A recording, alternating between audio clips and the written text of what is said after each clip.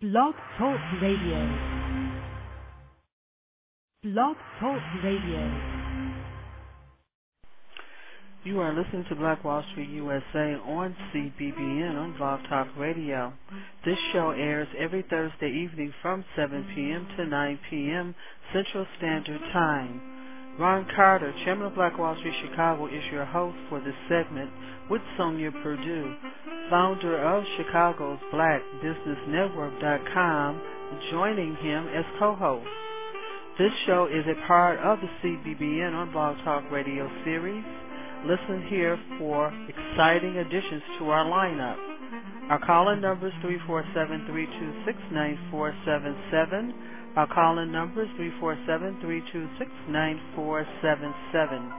Join us at www.chicagosblackbusinessnetwork.com today and touch the world. Hundreds of members are waiting.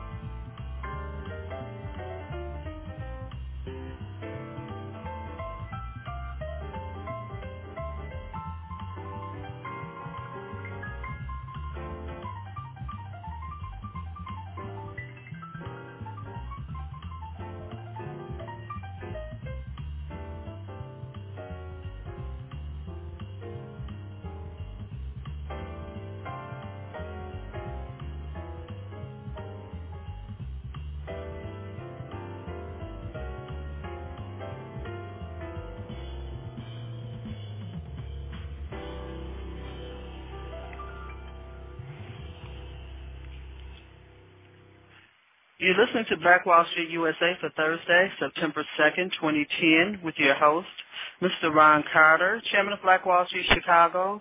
I'm Sonia Perdue, founder of Chicago's BlackBusinessNetwork.com. Thank you for joining us this evening. Tonight's show is certainly news that we could use. If you're an ex-offender, then you should stay tuned to this show. If you're an employer, you should stay tuned to this program. As an employer, you not only need to know the tax benefits of hiring an ex-offender, and there are more benefits than just the tax benefits, and we're going to go into detail about that, but you must know, you have to realize that the community benefits for each and every ex-offender that you give a job to. Joining us this evening will be Mr. Ron Tan from the North Lawndale Employment Network and Mr. Algie Grivens from the Illinois Department of Employment Security. Now, Mr. Todd will give us an overview of the Project Safe Neighborhoods program, and Mr. Grivens will talk about the tax incentives available to employers for each ex-offender that they hire. Now, one of the most impressive quotes from the Project Safe Neighborhood brochure is as follows: employing ex-offenders leads to safer, more stable communities by reducing the likelihood that the ex-offender will return to the crime.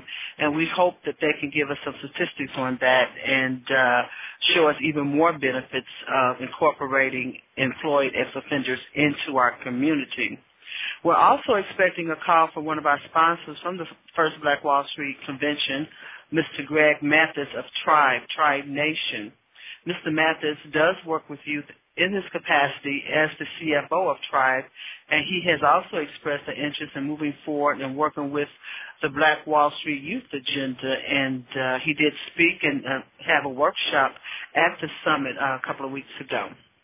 So we hope that towards the end of the show that he can take some time out of his busy schedule to call in and tell us about Tribe. I know that they do mentor coaching, some event planning, some multimedia production, and some social enterprise projects. So we look forward to talking to Mr. Mathis in that capacity. We do want to take some time this evening before our guests come on to thank our sponsors from the First Black Wall Street National Convention, because once we get into the subject, there'll probably be no stopping, because this is really some great information, and we want to get it out to you. And not only this information, when we give this information to you, it's not a keeper. It's something that you pass forward and that you share.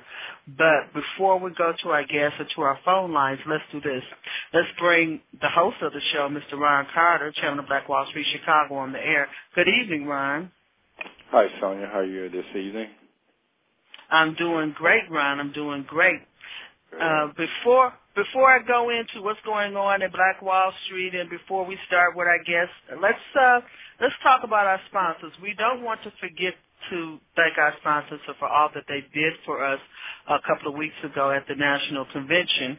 So we want to be sure that we get that in. And I also want to let our sponsors know, which I will let them know, each of them by email, that I will be posting their logos and links on Chicago's Black Business Network for all of our members. We have over 600 members to utilize and hopefully support as well. Area Investments is one of our largest contributors, Ron, but this is not the first time that they've contributed to a summit. Now, is it? No, they contribute to it maybe about earlier this year they took part, and we're very grateful, mainly because of the close relationship of the CEO and president, Mr. Rogers, who is a offspring of descendants of Tulsa, Oklahoma, in which Black Wall Street live within the spirit of Tulsa. So based on Area Investments being a part of our summit, being a sponsor, it holds a deeper meaning based on the family relationship. And also, again, keep in mind that Black Wall Street is about sustaining and increasing black businesses, and we definitely want to help to sustain Area Investments to the point that when you are looking at doing some investments and you want to do some extra investments or change your investments around, that you should look at area investments, not only because it's close relationship and meaning to Black Wall Street, but the quality of services that they provide to their clients in meeting their financial investments and security needs. So, yes, we're very grateful for area investments. That's great. And we also want to remind the community who are the part of the community who are not investors that you may want to contact them to learn about investing. If you haven't been involved in savings and investment programs and your 401k programs, you really want to get some great qualified advice, and they've been in the business for years. Also, one of our sponsors, Chicago South Loop Hotel, Restaurant L26 is where we had the National Prayer Breakfast, and we want to thank them for the great service and the great meal and the gorgeous environment. You should really stop by there, over there on 26th and State. If you haven't been through the Chicago South Loop Hotel, you should certainly take some time to stop by there. Everyone who walks through is just very impressed. Of course, Tribe Nation, Mr. Greg Mathis, we mentioned him and hope that he will be with us this evening, was a sponsor. The Chicago Defender, Ron, was a media partner for Black Wall Street during this convention. Mm-hmm. Absolutely. Someone who they may not know is More Unique. It's one of the cleansing products that we had in the goodie bag. Now, More Unique has products in Walgreens, but I got a call one day out of Texas, and they said that they heard about the summit and they wanted to contribute, and they sent up products to go on the goodie bags. Tom Joyner Morning Show was definitely a supporter. Ron Carter, Ron did an interview, and you can see that. You can listen to that interview played back on Chicago's BlackBusinessNetwork.com. Renaud Tatum, who was a board member, I don't know if you saw that, Ron, made a little YouTube video of it. Have you seen that, Ron? I haven't caught it yet, but I heard that it was good, and I'm definitely going to have to put my nose to the internet and check that whole segment that he put together. I did. I posted it today on Chicago's Black Business Network. It's right there on the main page. So, Ron, you stop by sometime, okay? Okay. Football Classics. Now, you tell us about Football Classics. They're one of our sponsors also, Ron. You're right. Football Classics, a group of black businessmen I think this is their, it's about their 11th or 10th year they've been doing Football Classics every year, where they put together the dynamic teams that go right at it. And this here is a sponsorship of the Midway wholesalers, Right Way, Huggins Construction, Chicago Defender, and selected Dominic's location that put together the Football Classics. This coming up of the Football Classics is going to be happening on September the 18th, will be the Archon State University Braves versus the Delta Devils of Mississippi Valley State University. So that's going to be one heck of a game. I plan to be there. I was there last year, and they put on, when you go to a football game, they definitely put on this show. The last game, I think they went overtime.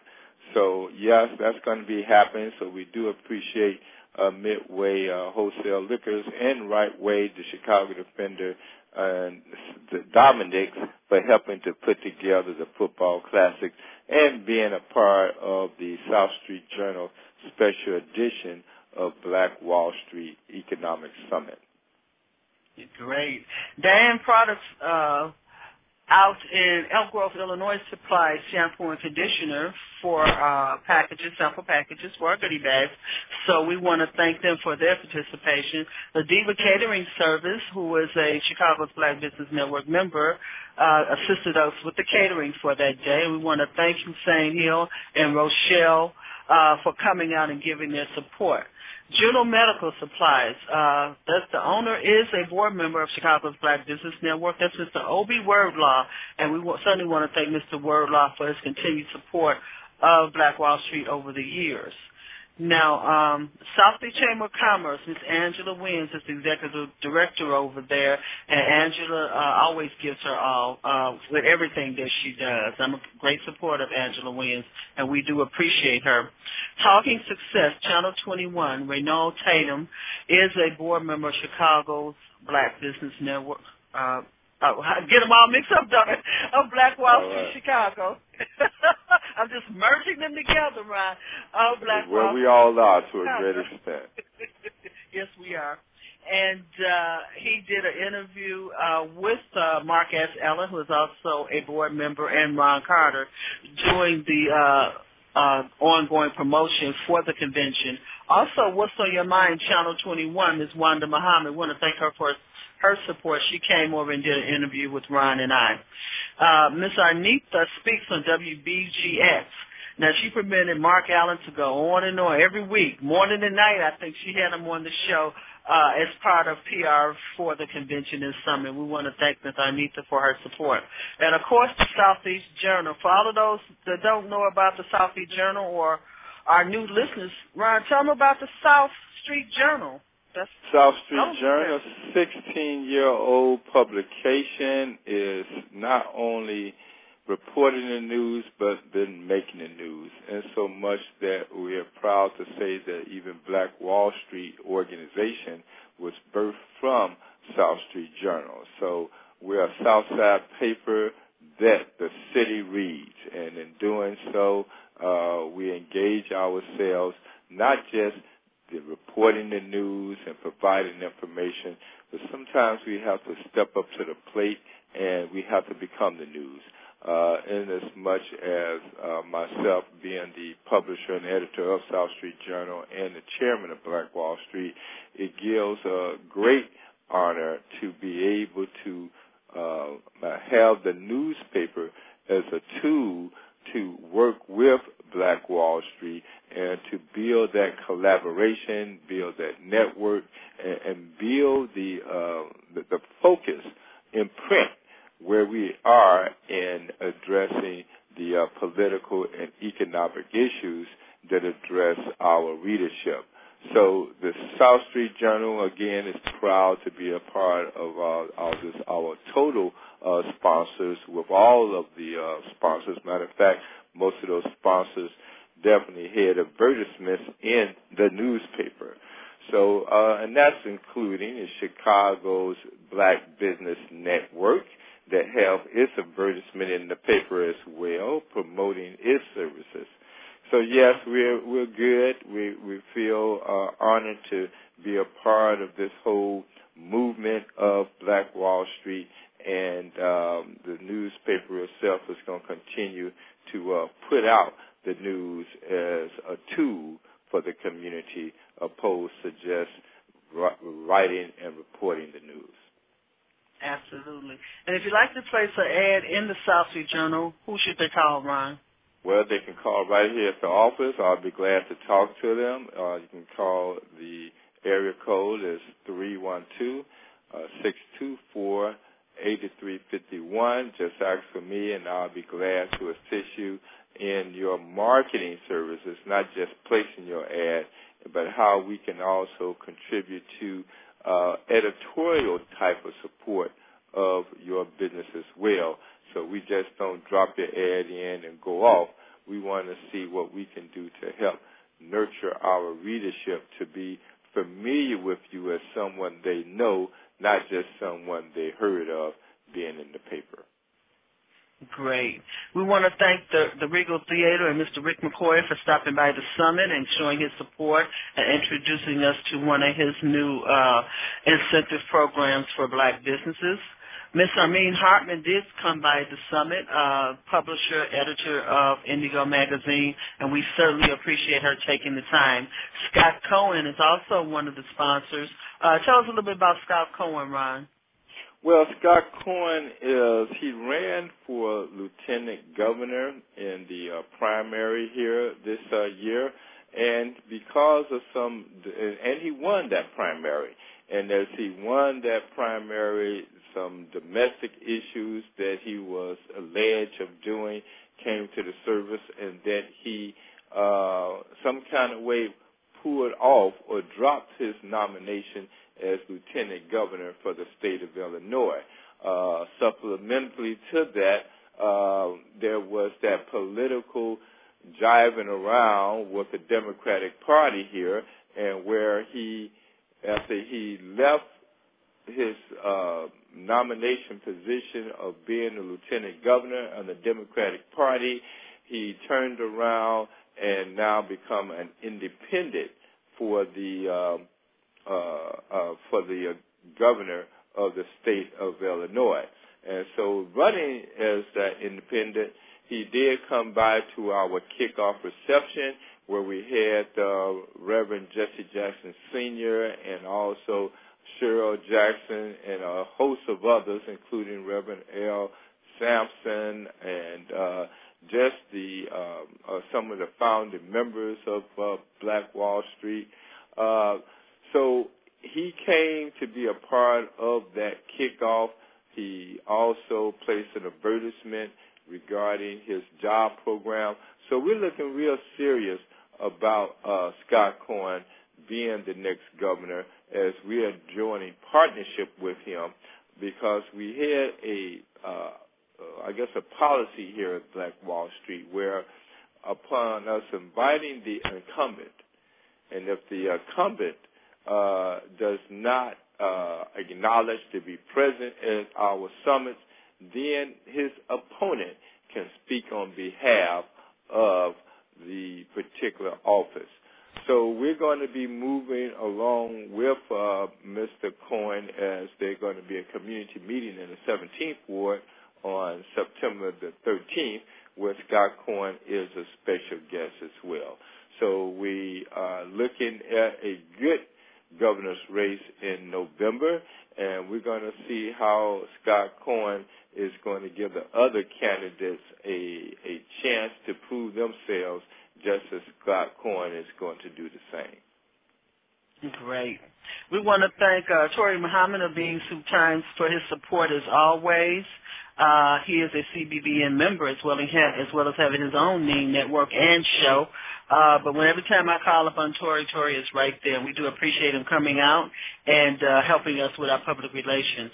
The Citizen newspaper stepped up and did a fantastic article on Black Wall Street a couple of weeks prior to the summit, and we certainly appreciate their assistance over there. The South Suburban newspaper, the Chicago Crusader, Miss Tasha Stubbs came out Saturday evening to the screening of Before They Die, and I have to look at her article. I understand Mark Allen says that she wrote a great article, a great review on her experience that evening, and I have got to get a copy of that and post it on my website, CBBN, and we want to thank Ms. Stubbs for coming out, and I'm going to be sure to give her a call.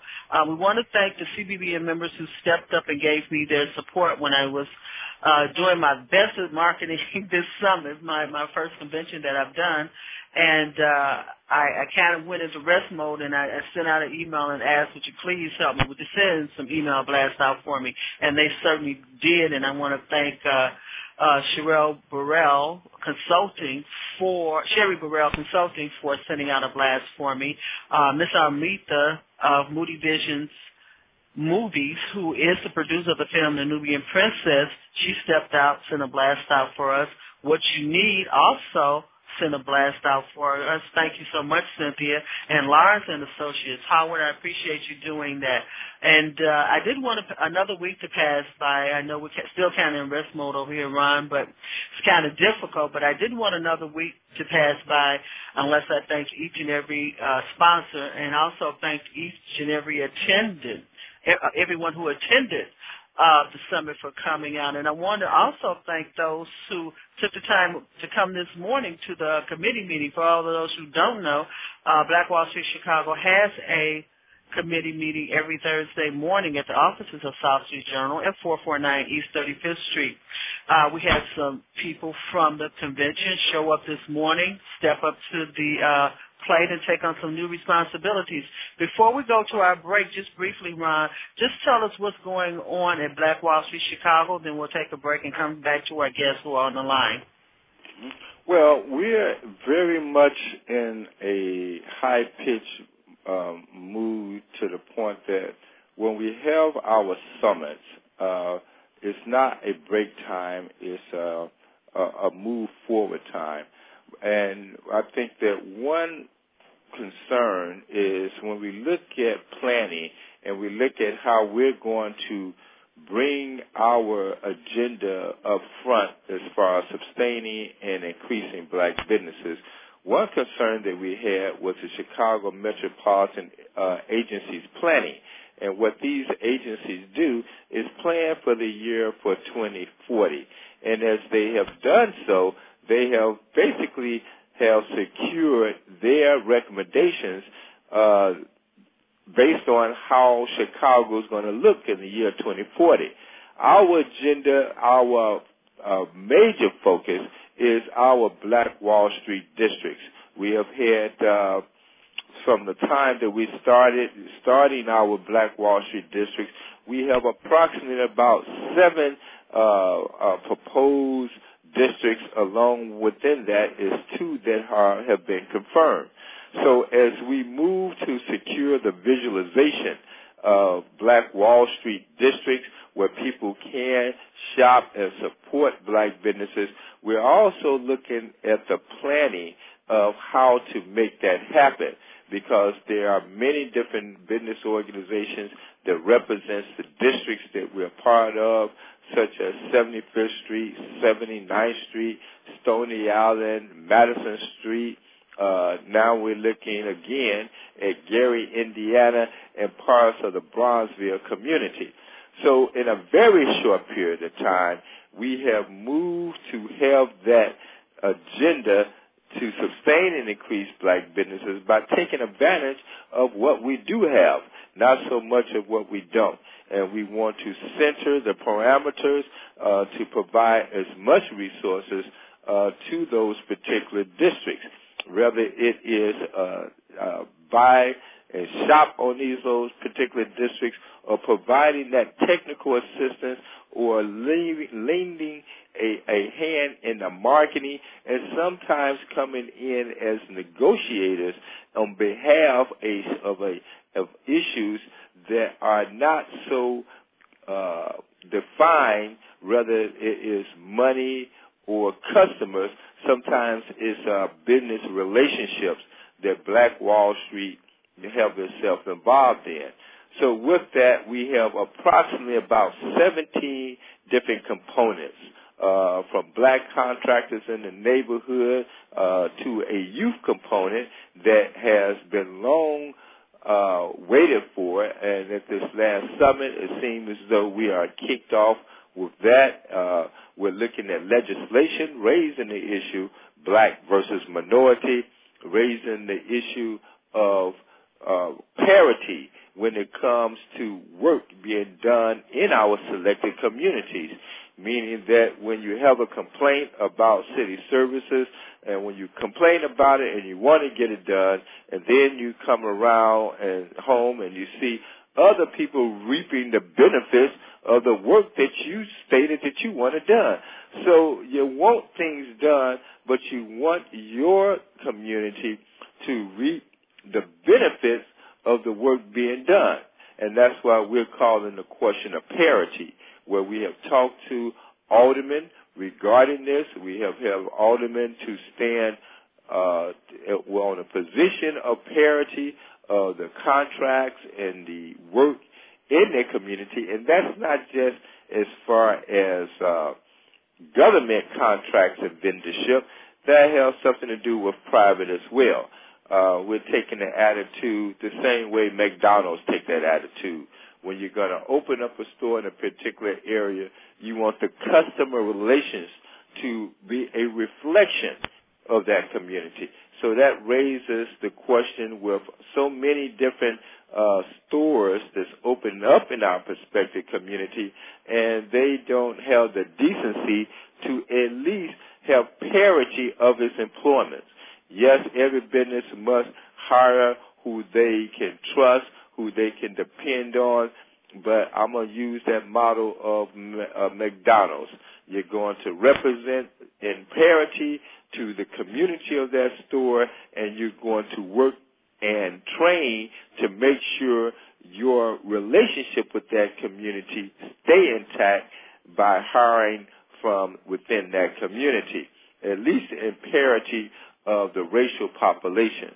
So those are some of the issues that Black Wall Street Chicago is doing.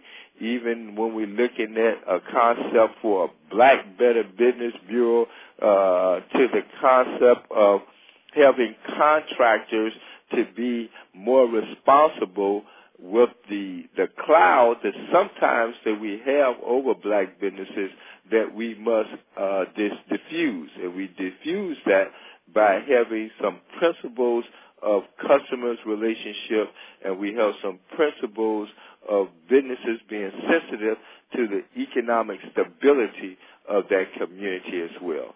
So we got a massive agenda items with Black Wall Street Chicago, how we move forward on them, and we're looking forward to reporting our progress every 3 months, as we're going to do on November the 20th, reporting exactly what we have done, what we have not done, and what we need to do. So yes, we're moving. Great, Ron. You're listening to Black Wall Street USA with Ron Carter, chairman of Black Wall Street Chicago, and I'm Sonia Perdue, founder of Chicago's BlackBusinessNetwork.com. You may listen to all our shows in archive here at www.blogtalkradio.com/CBBN. Our call-in number is 347-326-9477. Our call-in number is 347-326-9477. The chat room is open. Leave your company information and website links in the chat room. You will need to press the 1 if you would like to speak to one of our guests, or if you have a question or comment. You can listen to us right here on Blog Talk Radio every Thursday evening from 7 p.m. to 9 p.m. We'll be right back with our guests who will share incentives available to your business when you hire the ex-offender. We want to thank you for being a part of all that we do this evening. We'll be right back.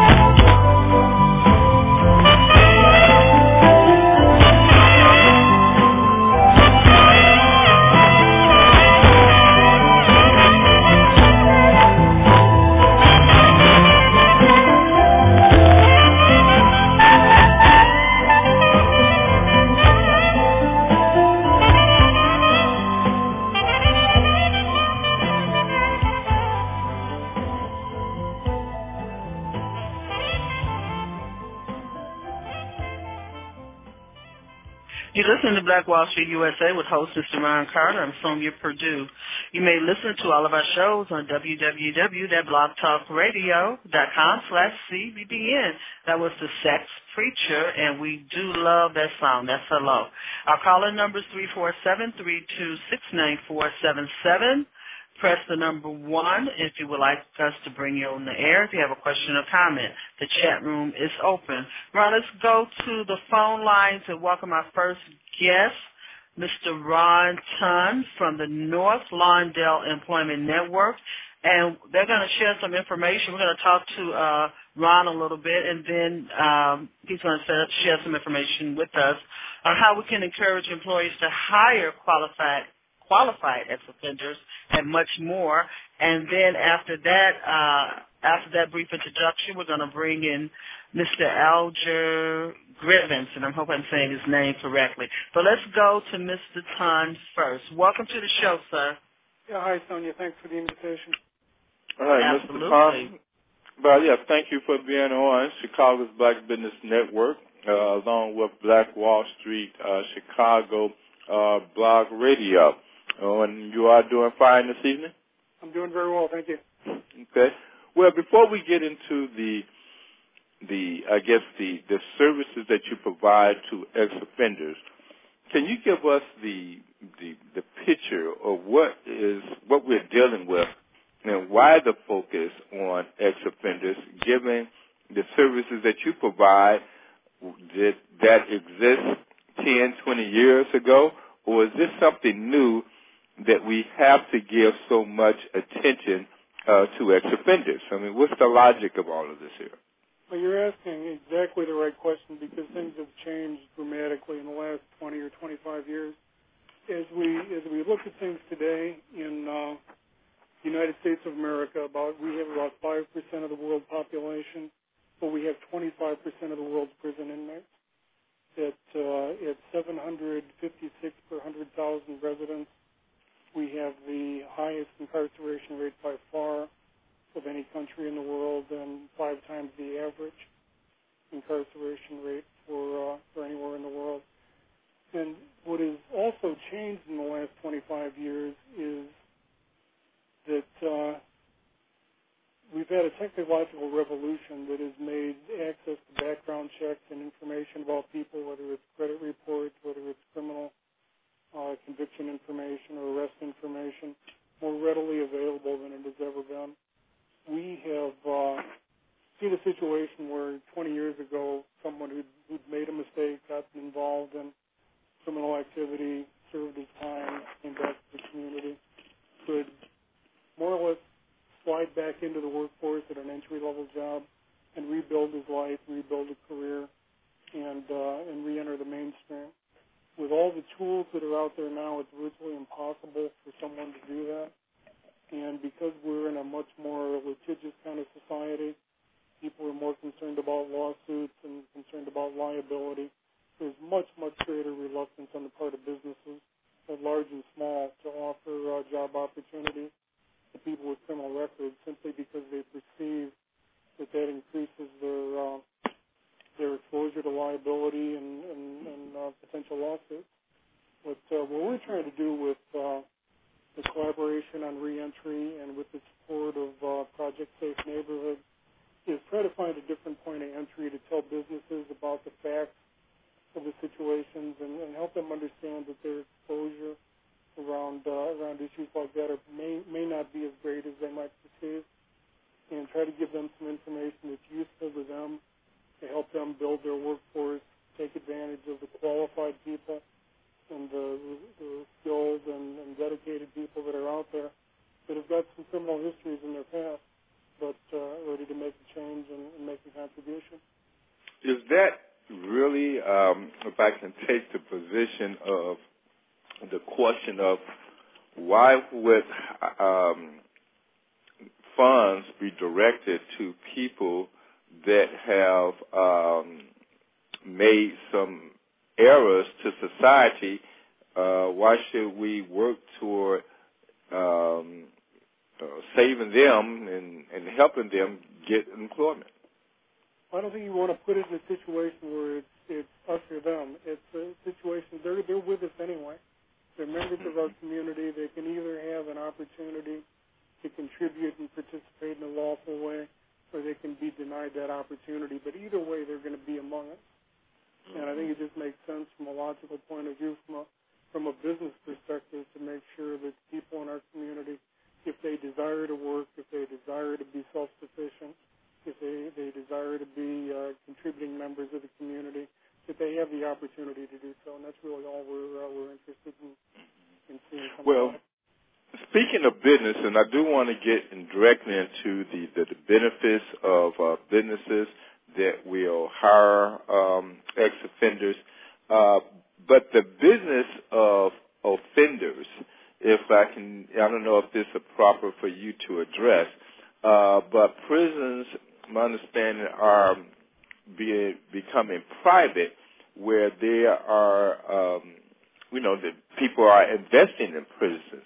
So, is it in the name of capitalism and based on prisons are being on the stock market and people are investing in prisons?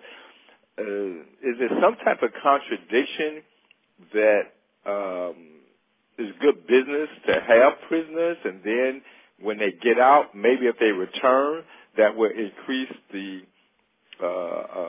stocks of those particular prisons, and they keep the market or they keep their product turning over and over so that they can again increase their profits. Is that the scenario? If I'm kind of off base by going there. Well, I don't know. That's not really my area of expertise, but it does sound, as you described it, like kind of a parasitic business model. I think everybody benefits more when people are safe and secure and prosperous, because they have an opportunity to join the mainstream. While there's certainly a tendency toward privatization in a number of government services, that's a question for state government to determine how best to exercise their responsibility in terms of public safety. But I think our argument would be that public safety is best served by giving former offenders an opportunity to reintegrate and join the community in a safe and productive way. So how did the program actually come about? How did you actually identify this here is how we're going to put the mechanics together to serve this group of citizens? I want to go back a couple of years to something that happened in 2003. There's a research group in Washington, D.C. called the Urban Institute, and they have published a series of reports that look at the question of prisoner reentry in various states. And in 2003, they focused on Illinois, where they'd already done studies in Maryland and Texas and Ohio, I believe.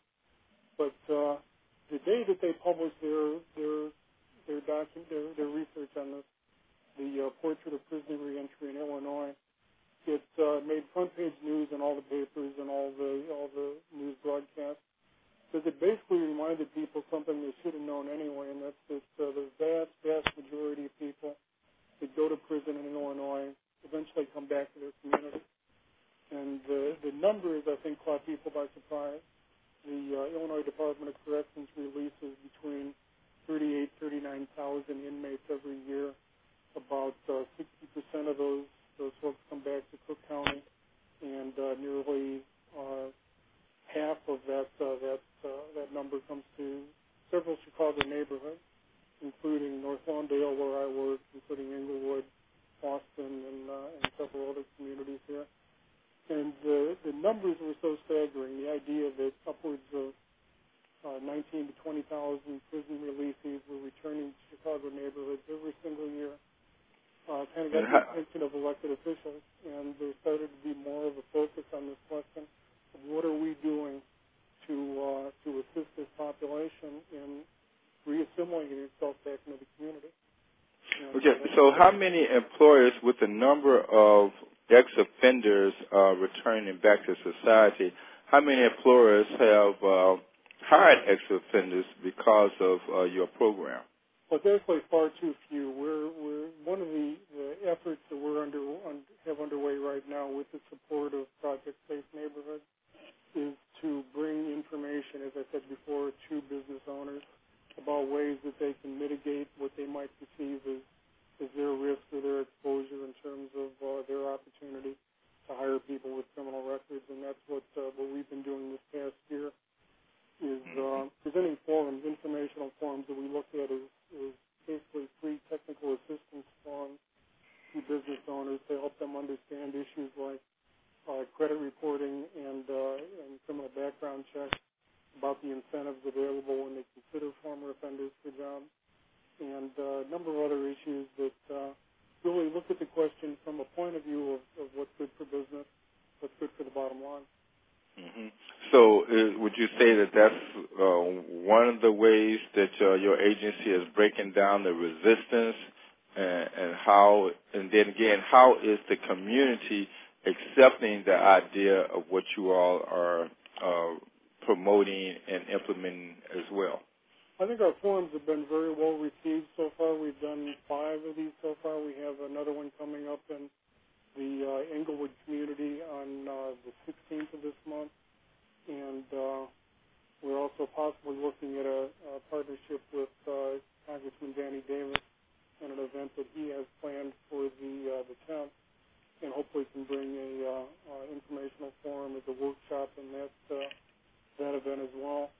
But I think it's going to take a broad effort and really kind of an awakening and hopefully some leadership in the business community itself that recognizes this as a community issue that transcends, a lot of special interest and just looks at safety and well-being and prosperous communities in general. Mm-hmm. So, and what do you do exactly there, Mr. Ton, at the North Lawndale Employment Network? What is your role? Well, I'm wearing a couple of hats. At North Lawndale Employment Network, I'm a consultant. I serve as Chief Operating Officer. I'm involved in really all aspects of operation of that agency. But in terms of this particular effort, I'm working with Chicago Metropolis 2020. Our other partners are Chicago Jobs Council and the Shriver Center on Poverty Law, and also the Illinois Department of Employment Security, in generating this program to try to do some outreach to kind of bring the message to business owners.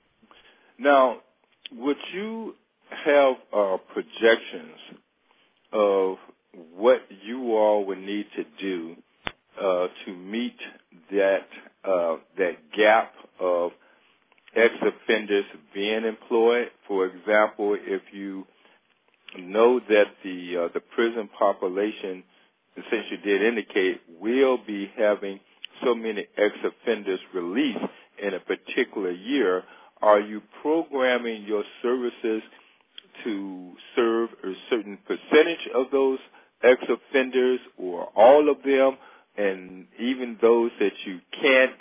Can you kind of break down the assessment of maybe what you do and others do, and the assessment of what happened to many of those that may need your services and don't get it? Well, North Lawndale Employment Network is one of many workforce development organizations that are community-based as well as more generally focused that address the issue of ex-offender employment. And we've been at this for a long time. I've been doing this for 35 years, and I've seen the changes culturally and legally and in terms of some of those liability and technological issues that I mentioned earlier. And I think it's just a question of how we bring to bear all the forces, all the tools that we have to address this situation. It's no mystery right now that we're in a somewhat depressed economy, that people without criminal records are strained to find employment, and it certainly doesn't make it easier for the returning offender who's kind of learned his lesson and is ready to take on his citizenship responsibilities. He's just trying to find a way to do that. We're kind of looking ahead of the curve and saying this recession that we're in, this jobless recovery that we're in, is not going to last forever. So we're trying to empower businesses now with the tools they need, that when their business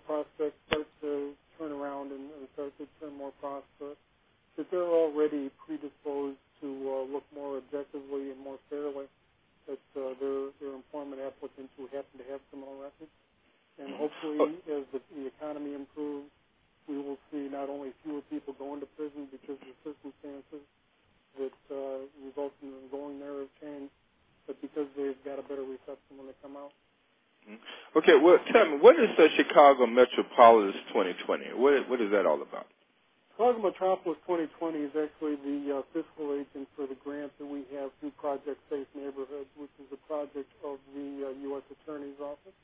And I would like to talk about that a little bit. I don't speak for the U.S. Attorney's Office, obviously, but the Project Safe Neighborhoods is a prosecutorial effort where they're looking at ways to cooperate with local police departments, with county prosecutors, and to identify former inmates that have had previous gun or violence charges, and to identify them at the point of their rearrest so they can transfer their cases from county courts into federal courts where they have much stronger sentencing tools. So now, you're saying this is being done by the state's attorney's office? Isn't it the state's attorney's office's job to prosecute, not to prevent? Or it seems as though this is a preventive measure from the state's attorney's office. Is that the case? Or? Let me clarify that. This is the U.S. Attorney's Office of the federal government, and they cooperate with the county state's attorney's office to transfer these cases so they can prosecute some of these offenders at the federal level and look at those stronger sentencing tools that they have. The object of that is really, it's twofold. One is to take violent people off the street and make the community safer through that, but it's also to get the attention of former offenders who are back in the community and trying to decide what route they're going to take and let them know that the sentences are potentially very severe if they get caught with a gun or if they get caught with involved in a violent activity. It kind of gets their attention. What DSN does is they have forums where they address recently paroled offenders and tell them about this program and let them know what their capacity is to really deliver strong sentences to them if they make the same mistakes they've made in the past. But the object is really to get their attention so they can then direct those folks to service providers like North Lawndale Employment Network so they can make a positive choice, do what we call a U-turn. Our reentry program is called U-Turn Permitted, and really kind of reorient their lives and take a different path. Now, how easy is it for an employer to access these benefits? Or is it easy? Actually, Algie Privens from the Illinois Department of Employment Security is the expert on that. I think he's going to be joining us in a minute, but he can tell you about various incentives in terms of bonding, in terms of tax opportunities, tax reduction opportunities that are available for those employers that do consider the former offender for employment. Mm-hmm. Okay, and then how can an employer get information? What would they need to do, or what would be their first step? The easiest thing to do would be to contact our workforce development organizations, such as North Lawndale Employment Network, and inquire about these programs. We can put them in touch with the Illinois Department of Employment Security, where all the action really takes place. Mm-hmm. Are you all looking at the expansion based on the need, or is there a cap on how many that you can serve as far as businesses and ex-offenders? These programs that offer incentives and tax benefits and wage rebates are vastly underutilized, and that's also part of our message, is to let employers know how much resources available to help them and guide them through this process. So it's a tremendous opportunity. We have an opportunity for free bonding of former offenders. We have the work opportunity tax credit and a number of other incentive programs that would make this a very attractive proposition for the small business in particular. Okay, can you give us a number where they can reach you? And in addition to that, we want to bring on Mr. L.G. Clevens from the Illinois Department of Employment Security on the air as well. So what number that they can reach you at? You can get to me at 773-265-7948. Okay. Now, if you stay on the line for questions, that would be great. And but right now, we'd like to bring on Mr. Clevens. Did I pronounce that right? Yeah, you butchered Carter, but that's okay. It's Algie Clevens.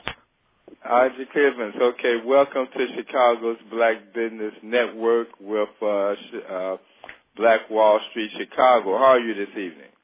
I'm doing fine, and you? Okay, very good.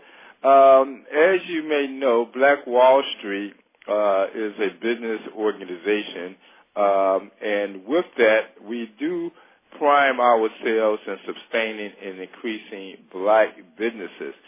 And with that, the prison population seems as though, if I can use a lack of wording, seem to like the population of blacks in jail, or blacks like jail, or however it may be, that a lot of them are returning to the inner city, which are some of our Black Wall Street districts. Is there an economic type of structure that is in partnership with with your department? Is there a mandate, or is, for example, the Chicago Metropolitan Area Planning is basing its plans for the year 2040 on population?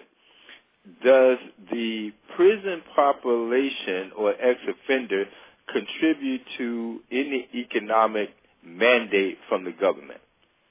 Well, by it being a federally funded program funded by the federal government and administered by the state agency, our mandate is to service all individuals, irregardless of when the conviction occurred and what the conviction is, until we can address the barriers that are in place to prohibit individuals from gaining employment.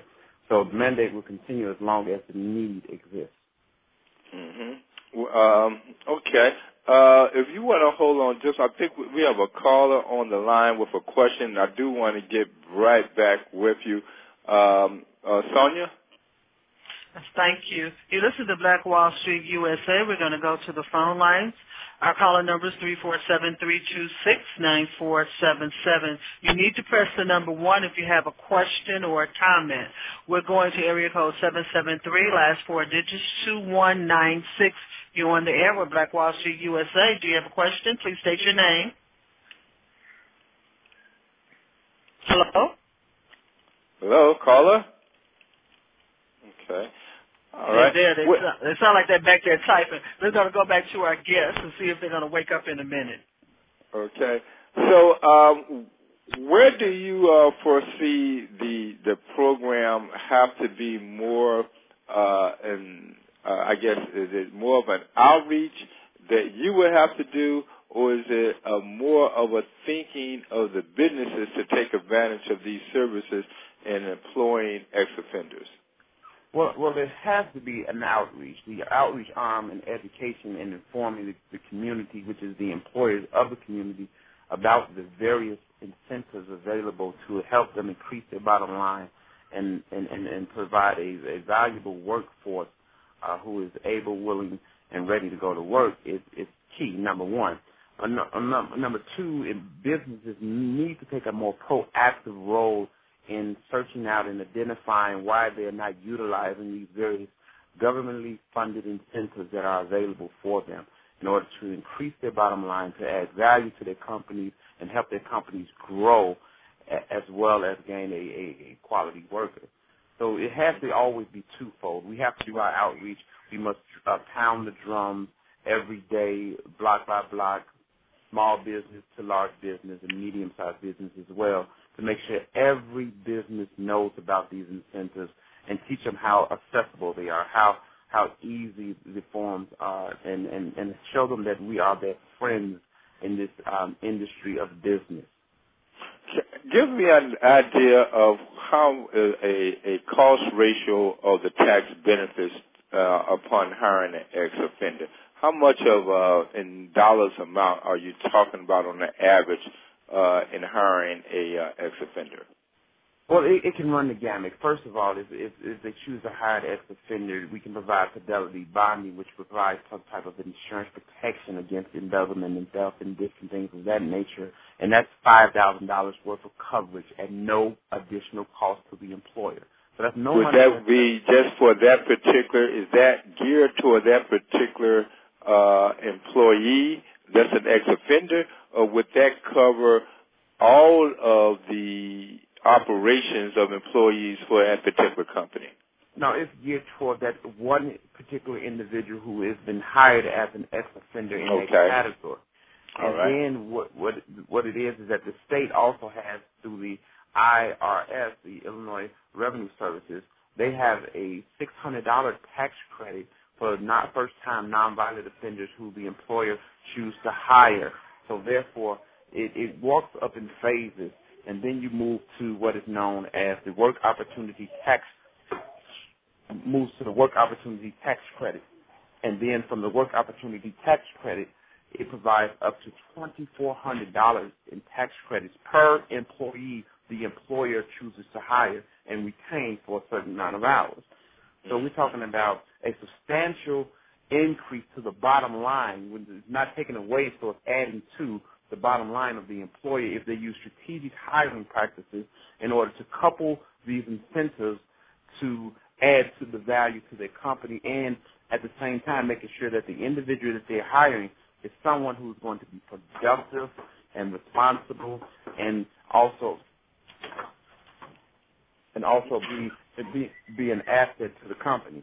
And through the various companies that you have involved in this, North Lawndale Employment Network, Safer Foundation, 2020, we make sure we identify Chicago's Job Council. We make sure we identify qualified individuals who match the employer needs and qualifications and skill set along with these incentives. Have there been a case that you know of where that insurance bond had to be paid up?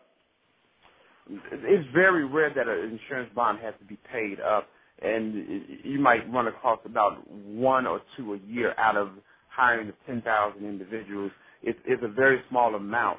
Usually what you find, Ron, in hiring a person who's an ex-offender, that person, once he gets on a job, he wants to prove himself because he knows how hard it is to change his life around and how hard it was for him to get his foot through the door. And usually they don't make mistakes because they know the whole world is watching and they're trying to make good on the promise they made to themselves to change their lives around.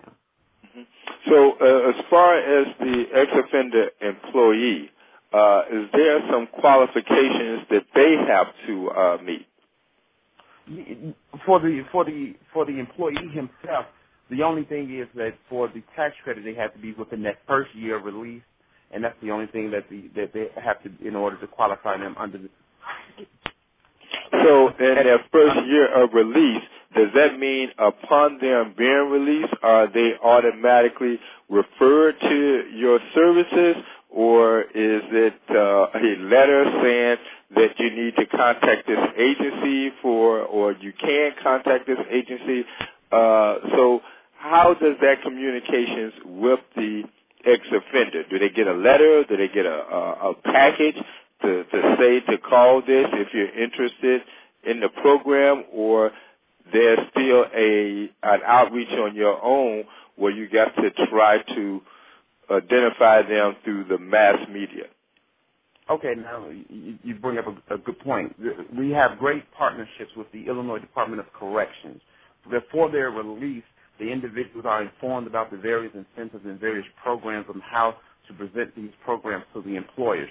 But that's before release, pre-release. Upon being released, the parole officers through the parole division of the Illinois Department of Corrections also educate and inform them of the benefits and incentives that they need to know about when talking to the employers about gaining employment. And then on our end, we also conduct the outreach. So when they come into our office, we educate them, we inform them, we provide the soft skills training and the necessary tools and information they need in order to be successful in marketing themselves and marketing the various incentives to the employer as well. Mm-hmm. So upon reaching out to them, do some of them have a a hard time adapting, if there's more of an orientation for them to be prepared for employment, or is there some type of job readiness for them? For example, for a ex-offender that had no high school education opposed to an ex-offender that has a doctorate degree. Is there some type of identification with the skills, not only their skills, but where they're at in adapting back into being a citizen? Well, that's a great point. Yes, the Illinois Department of Employment Security and various other agencies provide soft skills training, interviews training, and identify the shortcomings of an individual during the assessment process or the enrollment process in any of the ex-offender programs throughout the state. And what happens during that place, they identify the barriers, where a barrier may be that this person needs to get a GED, or there's the type of position that he's looking to obtain. He doesn't need to have a GED in order to work in that profession. Those type of things are weighed out to make the best assessment and point the person in the right direction to gain the tools they need to be successful. So if it's that his success track is that he needs to get a GED, we would steer him toward a GED program and work with him so he can accomplish his GED. And also, if he's more adept, we could work with him as he's working with his GED and working with him also on finding employment and getting him ready to be employed once he gains his GED. So it's sometimes a dual track and sometimes it's a singular track when we're working with the client. But we try to look at each client as an individual and not try to lump them all in, because all clients need different things and some just need a little brush up, like the one that you said that may come in with a doctorate degree. We must talk to him about sometimes looking at what his expectations are and what he will accept and what he will not accept in employment. And sometimes it's kind of difficult when you have a doctorate or a master's degree to say, I don't wash dishes. But if that's the only job available for you to get your foot through the door as an ex-offender, you have to start somewhere and be willing to get through the door and then work your way up the ladder. Mm-hmm.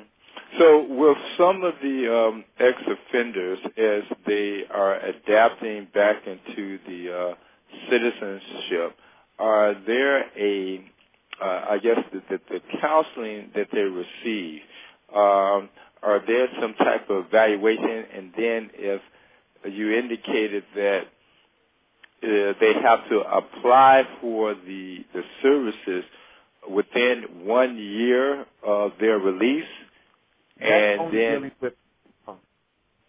okay, go ahead. Yes. The 1 year is not an application process. It's just a conditional certification that the federal government has set in place as far as the employer receiving a tax credit for hiring them. There's no, that for the Illinois Department of Employment Security, there's no criteria of you have to be out a year or you can't get our services, or if you're out more than a year, you can't get our services. Our services are available no matter how long they've been out, no matter what the circumstances. Just for that one particular incentive that the employer can reap the benefits of hiring individuals is tied around that 1 year criteria. Okay, let me get this straight. Are you saying that the employer must apply to be a part of the benefits with, is that a choice of an ex-felon, or I guess I'm missing some part when you state that 1 year. 1 year that the employer must take advantage of it at the time that it enrolled? The employer you're right. The employer has 1 year to take advantage of that tax credit under that category of a person being an ex-offender. And that's exactly right. Okay, that's upon they hiring that particular individual. Is that correct? Oh, okay. Got it now. But your program is ongoing. So, for example, if an employee do not work out with a particular job for whatever reason, does they still qualify to continue to work toward another employer? Yeah, the employer can obtain as many employees as they so choose to meet Okay, their. what I'm asking is the employee. How many times can they turn over working with a particular employer? Say if they work with this one employer for 1 year, or they work with this one employer for 3 months, and something happens that they cannot fulfill that, can they reapply to work with another employer so another employer can maybe reap those benefits? Yes, long as they meet the hourly requirement, about 400 hours, the employer can reap the benefits of the tax credits. You know, and you're right, it's a dual process. The employee must do everything on their part to stay employed in order to be a productive citizen, and the employer these incentives are to encourage the employer to keep individuals on for the long term, and that's what all these incentives are geared towards. We want to for the employer to have a fresh look at the individuals, and then once they have a look at the individuals, they're able to judge that these individuals are a great fit for their organization, and hopefully keep them on for a long, extensive time. Mm-hmm. So the numbers now, based on the, I guess if we can look at the North Lawndale Employment Network and the demographics of that particular community, was there a pre-identified notion to work with the North Lawndale Employment Network based on the demographics, opposed to, say, a organization in the Beverly area or an organization in Peel Hill on the far south side? Is there some type of demographic considerations in targeting the agencies such as the North Lawndale Employment Network to be a part of the program? Well, North Lawndale Employment Network has been around for a long time, and as you know, North Lawndale neighborhood is one of the areas where we have the highest concentration of ex-offenders returning to a certain areas in geographic locations. Do you have any numbers that goes along with that when you say the highest number? They have one of the highest numbers. I don't have the numbers in front of me, Iran, but it's North Lawndale, you have Inglewood, you have Roseland, and you have about 4 other neighborhoods throughout the city of Chicago, which makes up about 77 neighborhoods. But you have about 10 neighborhoods throughout the city of Chicago, which are hotbeds or hotspots where individuals are coming back in large groves. And working with North Lawndale Employment Network and other organizations in that area is geared to try to stop recidivism, stop individuals from coming home, then returning to prison. So in order for that, we must meet their basic needs. And some of the basic needs are individuals having to provide for themselves. So they need employment. So we, through these various organizations, we try to educate these individuals. We try to arm them with knowledge, skills, and abilities so they can go to work. And on the other side, we try to work with the employer so they can have a place to go to work. So it's a dual focus and a folded process in order to be successful. You have to work with the client, educating them and equipping them with the tools that they need to be successful. You have to work with the employer to educate them on the incentives and on how this individual is going to be an outstanding worker. And a lot of organizations put their name and reputation online with the employer saying that, you know, I am vouching for this individual and I am sending him over, and you know, he to the best of our ability, he's going to work out. Mm-hmm. Now, IDOT has created new programs to help divert adults from the state prison system, where they have, I believe they have under one aspect of the reform package, they contribute something like $2 million designated for the implementation of mandatory supervised electronic detention. And then approximately, I think about 1,000 low-level nonviolent ex-offenders will be assigned to a parole agent and will require, to adhere to strict guidelines for the remainder of their sentences. Do you work with people that's on parole as well? And are you familiar with this Illinois Crime Reduction Act of 2009 that is supposed to reduce the number of ex-offenders to IDOC? Does that have anything to do with your funding? Well, no, our funding is we're funded through the Wagner-Pizer 7B from the federal government, through the U.S. Department of DOL, through the Employment and Training Administration. That's where the funding for the Illinois Department of Employment Security comes from. 85% of our funding comes from that way. Now, as far as working with individuals who are on parole, we work with individuals while they're on parole, while they're in work release centers, and irregardless of whatever the offense may be, we work with them in order to try to our best of our abilities to prepare them for job opportunities. Now, if I can go back to the scenario of the high school dropout and sometimes the elementary school dropout compared to the whenever there is the case where the doctorate degree ex-felon, is there any type of pattern that you see in servicing ex-offenders? Is there a pattern of history that you see in trying to place people or placing people with an employer? What is a common thing that you see among them? Is it a common based on the crime, or is there a common based on their background, or does that exist? Well, I think the pattern lies in, I'm going to give you the negative and the positive, of course, but the negative lies in that discouragement, and that individuals come in there and they're easily discouraged, and they want a microwave fix, and they want an opportunity as soon as they walk in, regardless of whether or not they're prepared or not. They want an opportunity to leave with something fast, quick, and easy. But the reality of it is, on that pattern side, most of the pattern seems to be that way. On the other pattern is that staying engaged in a process, teaching individuals that life is a process. So getting engaged with this organization or this agency is a process in order for them to help you, and you have to stay engaged in the process.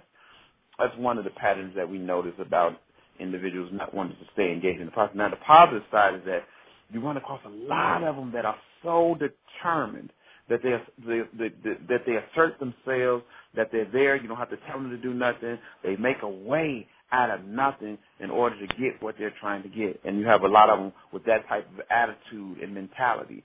And you can, sometimes the mentalities change, but you have these individuals who have this mentality that they're not going back, and they're determined to succeed, and they don't care where they work at. They just want to work, and they put their egos and their pride in their pocket, and they walk through the door, and they're so humble, and it thrills you and it pleases you to work with individuals like that, because they make you work that much more harder to get them placed, because you can see the fire in their belly that this is what they want to achieve. Mm-hmm.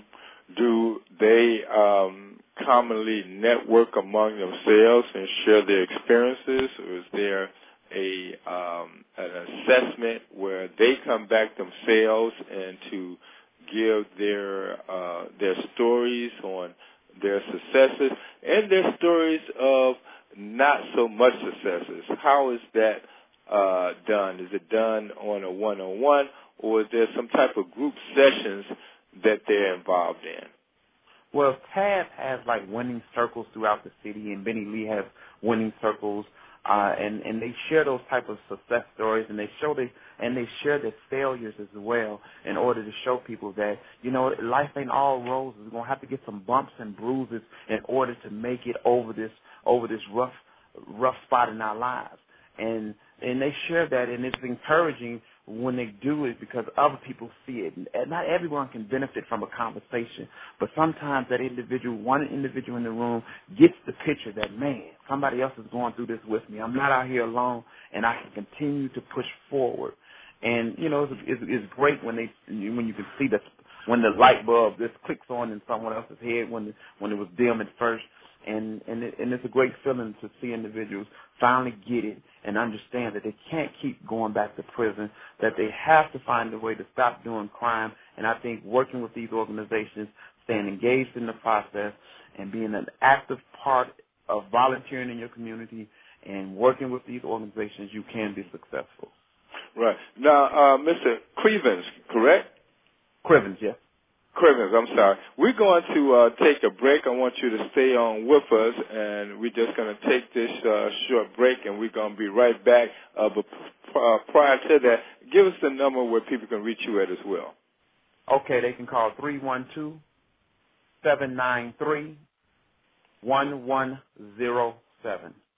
Gotcha. Okay, so hold on with us. We're going to take this break and come right on back. Sonia? I'm here. You're listening to Black Wall Street USA with our host, Ron Carter, chairman of Black Wall Street Chicago. We're on the line with Mr. Ton and Mr. Grivens, and we're talking about advantages of you hiring the ex-offender. We appreciate you being there. We'll be right back after these messages.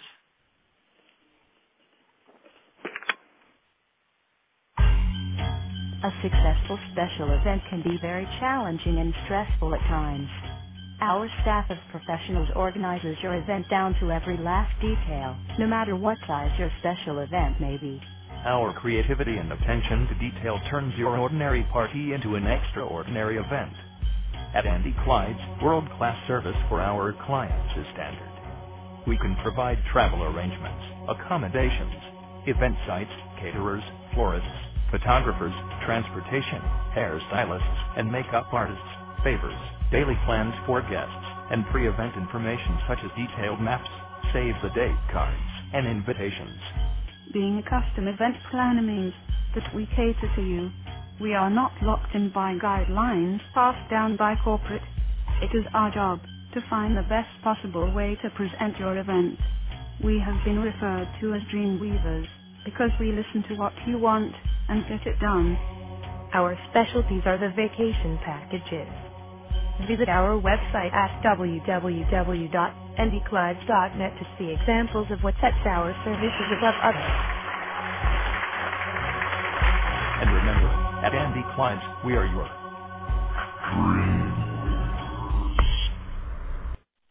We support organizations like Partners in Community Building, Inc., as they contribute to building up our communities by enriching the lives of others.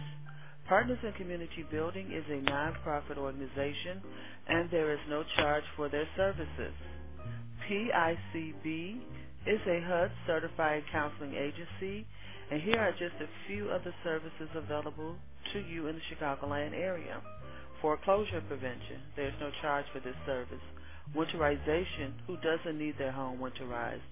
CEDA energy assistance and furnace programs. Even if you are paying your electric and gas bill on time, you may still qualify for assistance from CEDA. Home ownership counseling is available, as well as rental assistance referrals. Partners in Community Building is located at 3424 South State Street in Chicago. For additional information and to schedule an appointment, contact PICB at 312-328-0873. Call 312-328-0873 for all of your housing needs. Ms. Bobby Ball is the Executive Director of Partners in Community Building, Inc. Tell her you heard about it on CBBN on Blog Talk Radio. Thank you for being with us this evening. You're listening to Black Wall Street USA with our host, Chairman of Black Wall Street Chicago, Ron Carter. I'm Sonia Purdue, Mr. Carter's co-host for this segment, and the founder of Chicago's BlackBusinessNetwork.com. And we invite you to come over and join us and touch the world. And that's our slogan, but we do a lot of things at Chicago's BlackBusinessNetwork.com. We just want to tell you about one of the things that we do. We have over 600-plus members now, and we hope the gentleman on the line will come over and join us and share that information with our membership base. But I go and I look around for different services and niche products, and sort of like we're talking about tonight, And I like to keep our members up to date and informed on what's going on with such programs. This is one program that I ran across last week. I called the organization, which is ROC Chicago, ROC Chicago. And I found this hanging on a wall by a bus stop, one of the little bus stop sites. And it says, come take free restaurant industry training classes. And what they're doing over at ROC, which is located at 77 West Washington, Suite 1400, they're offering a class, no experience necessary. It is a free course. This course is held in a restaurant, in restaurants who have agreed to let them utilize their area for this training. This is a free 8-week training program, 1 day a week, 2.5 hours for each class. And the training program includes restaurant terminology, service skills, table side service, bar basics, greeting, and seating. So for me, I saw this, and it looks like it would fit a lot of different people. If you're changing jobs, if you wanted to go into another industry, if you just wanted to get another certificate, or if you were older or younger and you needed a certain, just did not have a skill that would get you in something that would, that would be quick for you, that would be of no charge to you, that would not take a lot of time for you, because they do provide job placement assistance, resume assistance, and that type of thing. So that's the 8-week course. And then the second course, which also includes Illinois liquor laws, basic mixed drink knowledge, food and wine pairing, beer overview, and restaurant terminology. Another class, it can be, well, of course, if you're going to serve liquor, you have to be over 21.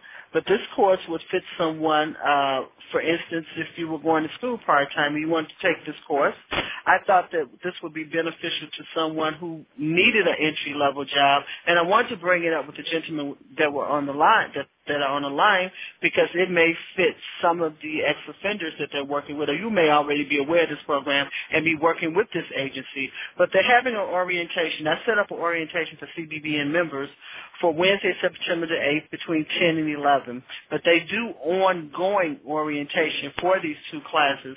And also on this program, they indicate that they have a special program for single mothers who want to enter the food industry. So it's just one choice out of hundreds of choices. So even the ex-offenders and people who have no records, or people who just don't have the skill level, they're not requiring a GED here. There are no catches here. This is a non-for-profit organization here that simply assists restaurant workers, okay, and people who own restaurants who need to fill those positions. So you will call 312-629-2892, 312-629-2892, and that's ROC Chicago. The orientation is Wednesday, September 8th, 10 to 11 in 77 West Washington, Suite 1400, and that's Clark and Washington. Now that space, that size is limited to 20 people, but they do ongoing orientation. Once you complete the orientation, they will schedule you for a free class. So if this is not something that you can use, we give this information. We post this in the events section on Chicago's BlackBusinessNetwork.com, and we post it and we tell you about it, just like we're sharing this information that's available for the ex-offenders this evening and for employers who want, and if they don't want, who need to hire qualified ex-offenders for you to pass on. Not for you to keep, not for you to make a secret, not for you to use it just for you, but we share this information, people. This is how we grow. Let's bring our chairman back on the line. Ron, welcome back to the show. Now, want to bring on, I guess, Mr. Ron Chun and Mr. Alger Gribbins back to the show. And we do have one call on the line. Let's see if they're available, Ron. You back, Ron? Ron? I don't know if I have a problem. Okay, I'm here. Oh, you are here. You do hear me. I'm Wake here. up, Ron. Come okay. on. Come on. let's go. We want to welcome our guests back to the show, and let's see if this call out at 803 area code. Let's see if this caller's woke, Ron. Area code 803. What's fine? Do you have a question for our guests? Yeah, I do. As far as where you calling from, sir? Where you calling from, and your name? This is Thomas. I'm calling from Columbia. Okay. Yeah, I was calling in regards to some of these programs we're talking about. So for people who are ex-offenders and they're basically kind of put into kind of a caste system, so to speak, there are resources to help them integrate and to get jobs. And I guess there's what you're saying, there's benefits for the employer. I didn't hear the first part of the show, so is there some place like online where we can direct them to? Because I know people who get out of prison and, like I said, they're pretty much relegated to very low paying jobs for a very long time, and kind of hard to make their next step up. So, now what state are you calling from again? I'm in South Carolina. South Carolina. Okay, Mr. Atan or Mr. Grivens, how would you address that, even from a different state? I'm not well acquainted with the resources there, but I would certainly encourage the caller to check out the Workforce Investment Act programs that are available in the community. They're everywhere in the country, typically available through the community college board in a particular area. Or in Illinois, they're called Illinois Employment and Training Centers. Elsewhere, they're called one-stop career centers, and I'm sure there's one in the caller's area. That would be a good place to start to find out about resources available locally. Okay. All right. Do you find that is a desperate need in North Carolina? South Carolina? I'm sorry, South Carolina? Yeah. I mean, because, South Carolina is kind of one of those places where, just definitely still there's a caste system. So, if you go into institution and you come out, like I said, you get relegated to working under the table or doing whatever you have to do. So, a lot of cases of revolving doors. There's not as many possibilities for them, especially with their economy. They don't have as diverse an economy in certain areas. In Columbia, you probably have a little bit more opportunity, but throughout the state, it's kind of bleak because most of the population is centered in Columbia, Charleston, Greenville, Florence. So, So when we look at the since this here is a federal funded by the federal government, was there a bigger picture looked at the return, the high return of inmates back into society, that the federal government indicated that it will focus on these type of tax incentives, and in doing so, do the government have a cap of such benefits to the point that they would look at doing some tax cuts and say, well, we can use this money someplace else? Well, currently, it's funded. Sometimes the money is funded for 3 years or a year. It's allocated for various time periods. But the only problem is that we haven't been running out of it. Sometimes it's underutilized by the employers, and that's why we're on a stomping now, trying to make sure employers are informed about it so that they can access it and utilize it. And that's been one of the biggest problems that we've been running across right there. Not that the funding is going anywhere, it's just that we're not utilizing it to the full potential. Mm-hmm.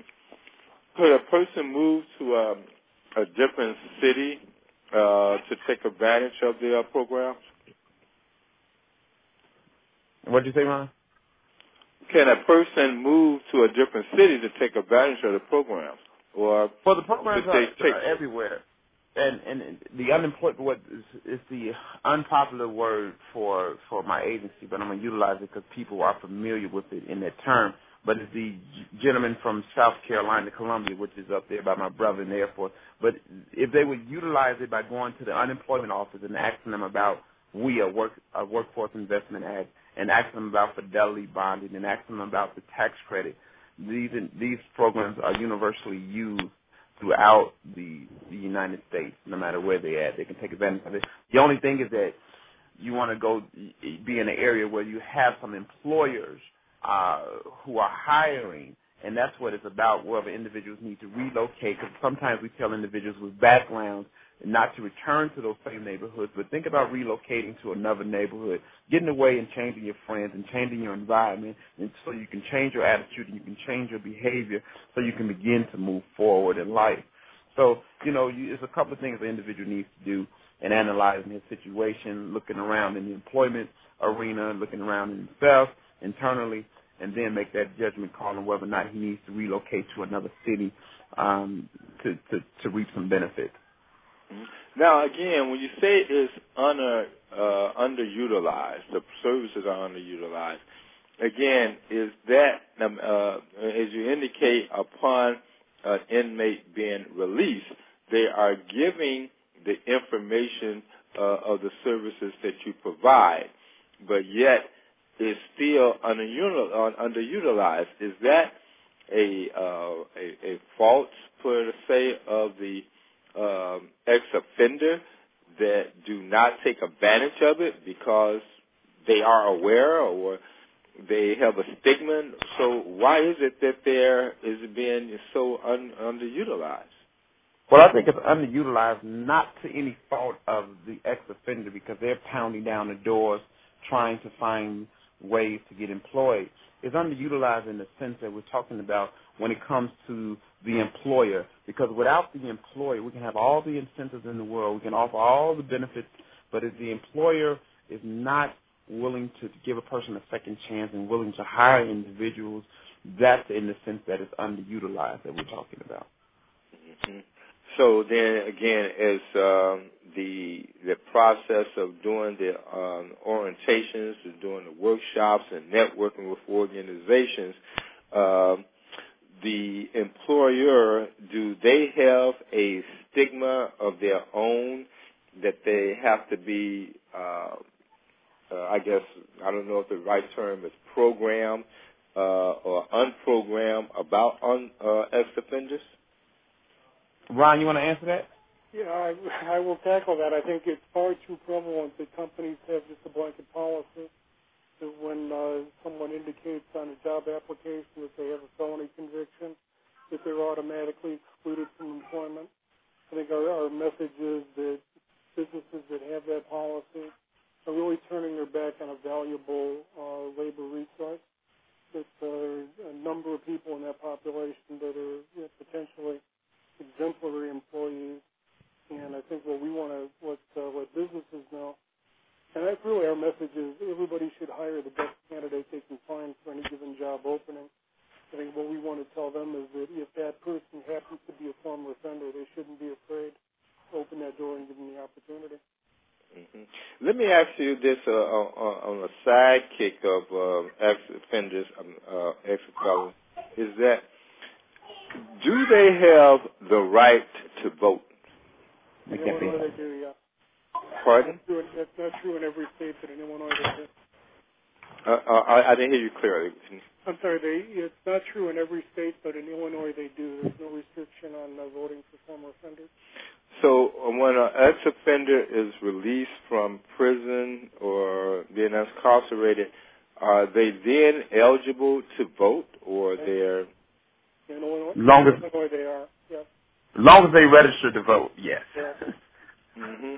Well, I was asking that because I was out on the street and there was an ex-offender telling me about his horror stories, and then they indicated that they're not able to vote. Where does that, is that at one point that they were not able to vote, or why does a lot of ex-offenders have the notion that they're not eligible to vote? It varies from state to state, and I think... Well, let's speak about Illinois. You know, right here in Illinois, why do they feel as though they're not? I think it's just a matter of information not being available, but immediately upon their release from custody as parolees, they are eligible to register and vote. Okay. So is a process of this partnership that have to be developed from the ex-felon and the employer and you two agencies.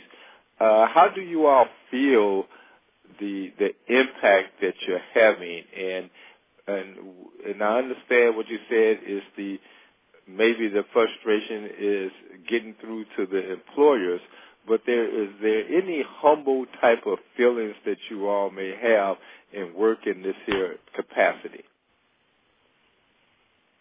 Well, I would just say that I've seen over the years that I've been doing this hundreds and hundreds and hundreds of former offenders who have made the transition, who put their past behind them. And in the same way, I don't necessarily identify with everything I did when I was younger. They're in a position now where they don't have to identify with being a former offender because they put that much personal history between them and that occurrence. And I think if people knew of everyone that they work with, that they pass in their neighborhood, who had a criminal record, they'd probably be surprised because some of the leading citizens in their communities may have a conviction in their background, but they've overcome that. And I think a lot of people who don't overcome that only don't do it because they don't have the opportunity, because the right doors aren't open at the right time. Well, Mr. Krivens, what are some of your humble thoughts regarding the working in this capacity? And then, if you can, I'd like to ask both of you for your closing remarks before we end the show. Well, Ron, to me, it's just an awesome feeling to be able to help someone get their life back on track, knowing that they are going to be productive, a tax-paying citizen, knowing that not just that one individual that you helped, but it's the family behind that individual that you helped, the mother, the grandmother, or the child that he may be responsible for taking care of. And that is the overall impact and humbling. And it's just like, you can do the job for nothing if you can help so many people. It wouldn't matter about the amount of money you can receive for yourself. It's about how many people and lives that you are actually touching and changing. That's the uncounted number. And as long as we change one individual's life per day, we're doing our jobs to get people off the streets, to give them hope, and to get them on the right track. And, that's the humbling thing about my job. It's a reward beyond financial compensation. Mm-hmm. Okay, Ma, appreciate those thoughts. Mr. Tan, what's some of your humble feelings regarding being involved? You say 35 years? 35 years and counting. Mm-hmm. Okay. So is there something that really go ahead. The thing that impresses me the most is in working with the people that I see every day and have for many years, is when you hear about their backgrounds, you hear about their early lives and some of the experience they had, to see how much humanity is still there, that when you scratch the surface, that they have the same capacity for compassion and sincerity and ability to commit to goals and dedicate themselves to purpose as anybody else does. And it kind of gives you a little bit of respect for the human spirit, that despite what's happened in the past, that there's a resiliency in all of us that when given the opportunity can really prosper. Mm-hmm. Well, I have to say that in closing our show, as being a reporter, I was stopped and I spent 8 days in Cook County Jail. And doing so, it's a reporter's dream come true to go behind the bars and write the story and the drama of the story and catch this and catch that.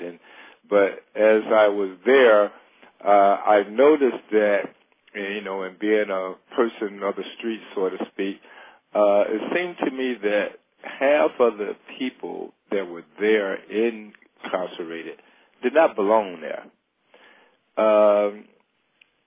and upon leaving and interviewing guards and interviewing the inmates, they did ask me to make a commitment through being a reporter to tell their story, to make sure that the people on the outside know what's the frustrations of those that are innocent as well as those that are not innocent, their stories.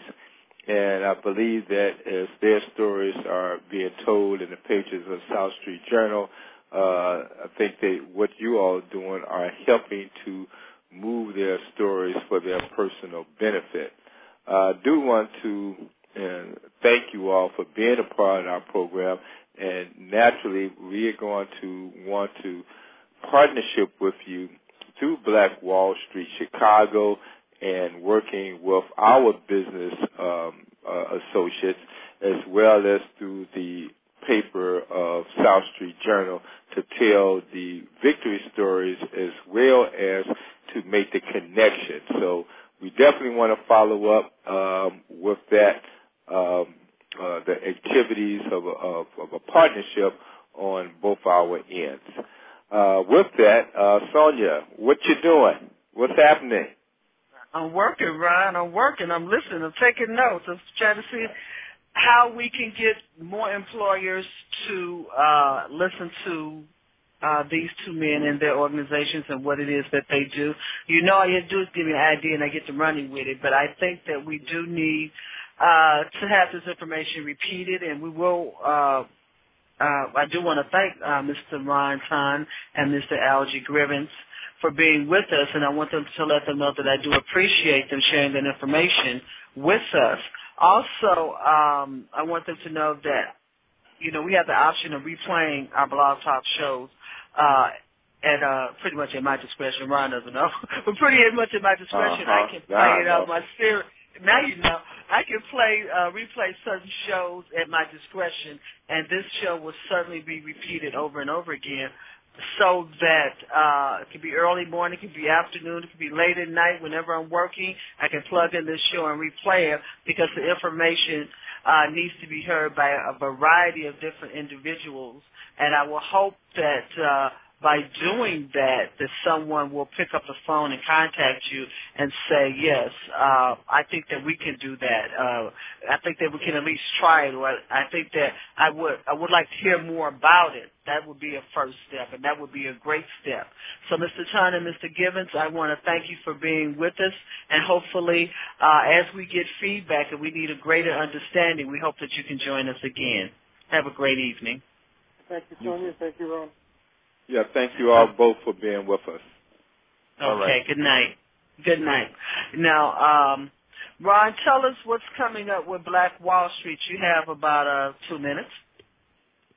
To tell you what's happening, well, first of all, the news may be somewhat out that I am now a candidate for alderman of the 17th Ward, in which I am getting ready to go into my campaign stage in doing that. And as so, Black Wall Street is going to have a whole different persona about itself as it seeks a new chairman of Black Wall Street, in which there's about 7 candidates who have expressed an interest, and the board of directors of Black Wall Street has set some tough guidelines and who would be the next chair of Black Wall Street. And yes, I was involved in some of those guidelines as well. But the idea is that over the years we have had some very intense issues, and so the new leadership of Black Wall Street not only have to carry on the programs and the activities that we're moving forward on, but they have to be innovative and carry on Black Wall Street not under the umbrella, so to speak, of South Street Journal. So that's going to beef up the movement. I think it's going to be an excitement to the point of who would be the next chair, as we're going to be having our reception for Summit 14 on November the 5th or 6th. Is that, Sonia? That's November 5th, Ron. Okay. That would be meet the candidate and right, the reception. Mm-hmm. Correct. And then we're going to have that election on November the 20th. But in between that drama, who will replace this great chairman, myself, is the programs and the activities that must be carried out at the same time. So as we indicated earlier, we have maybe about 17 components of Black Wall Street, and we are having our leadership of Black Wall Street to step up to guide the process of sustaining and increasing black businesses with a progressive manner in which we do it. And that is through declaring these Black Wall Street districts throughout the city of Chicago. So we got it going on, and we're probably going to have to draft somebody to be our summit coordinator again. I haven't figured out how that's going to happen, but there was a board meeting today where we discussed our next summit coordinator and what the chairman would do to twist the arms to make our choice happen. Hint, hint. You have comments, Ms. Sonia Perdue? I got a lot of comments, but because you just said a whole mouthful. First of all, you announced your candidacy, and things going to be popping over here. Now, just very quickly, you got like 1 minute. Define what the 17th Ward, the boundaries are for the 17th Ward. Well, we're looking at from generally State Street to Western Avenue, 69th Street to 79th, which covers a major part of the Inglewood community where the services of our two guests must concentrate. I guess I do have a very strong interest because of that population fits the category of the services that our guests have. So I'm very keen on it, and I'm definitely going to be, now here I am, I suppose you asked me a question about the boundaries, but I'm going into the urgency of the services that our guests have to the population that the 17th Ward serves. So, but that's the general boundaries, and we're going to be coming out and claiming a economic development agenda for the 17th Ward, and that includes those individuals that feel that they are left out. Great. What else you want to know? This is what I want to know. Now, the election for the new chairman of Black Wall Street Chicago, this is really the first announcement, and we got 7 candidates already. I can't wait. You know I'm loving this, don't you? Me too. I just want to see this powwow go down. Matter of fact, 2 of the candidates made themselves possible to get on the board right away because they want to be a part of the decision processing and keep their nose to the railroad tracks to hear the train coming. So you're right. It's going to be a good one. I'm looking forward to it my own self. I'm not gonna miss it. I'm not going anywhere until that election is done. That's gonna be better than the election in February. Just hang on, people.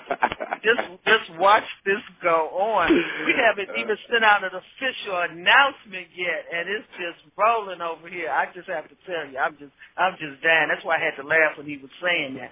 But I got 1 more minute. But I want to tell you what's going on next week, and I get to do the interviewing next week because Dan Phillips is running for the 19th Ward.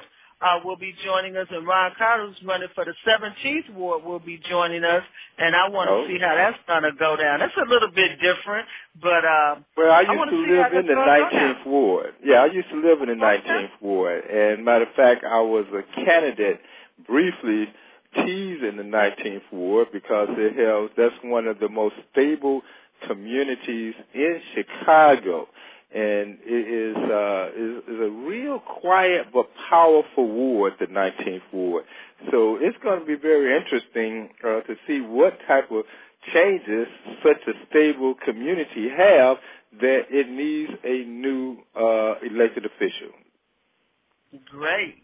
So that's going to be interesting too. Miss Phillips and I had she's a talker too. We had about our conversation yesterday where I can talk to people. I always accuse of people being long-winded. I'm long-winded too. But I want to thank you for joining us this evening on Black Wall Street USA. We want you to come back next week as our candidate, Mr. Ron Carter, for Alderman of the 17th Ward, lays it on the table for us. And then in closing, persistence is the act of continually pursuing something in spite of obstacles. And let me repeat that. Persistence is the act of continually pursuing something in spite of obstacles. Thank you to our guests for this evening. Thank you to our listeners. And thank you, our host, Mr. Ron Carter. You have a great evening. Good night, everyone. You too, Sonia, and everyone. Good night.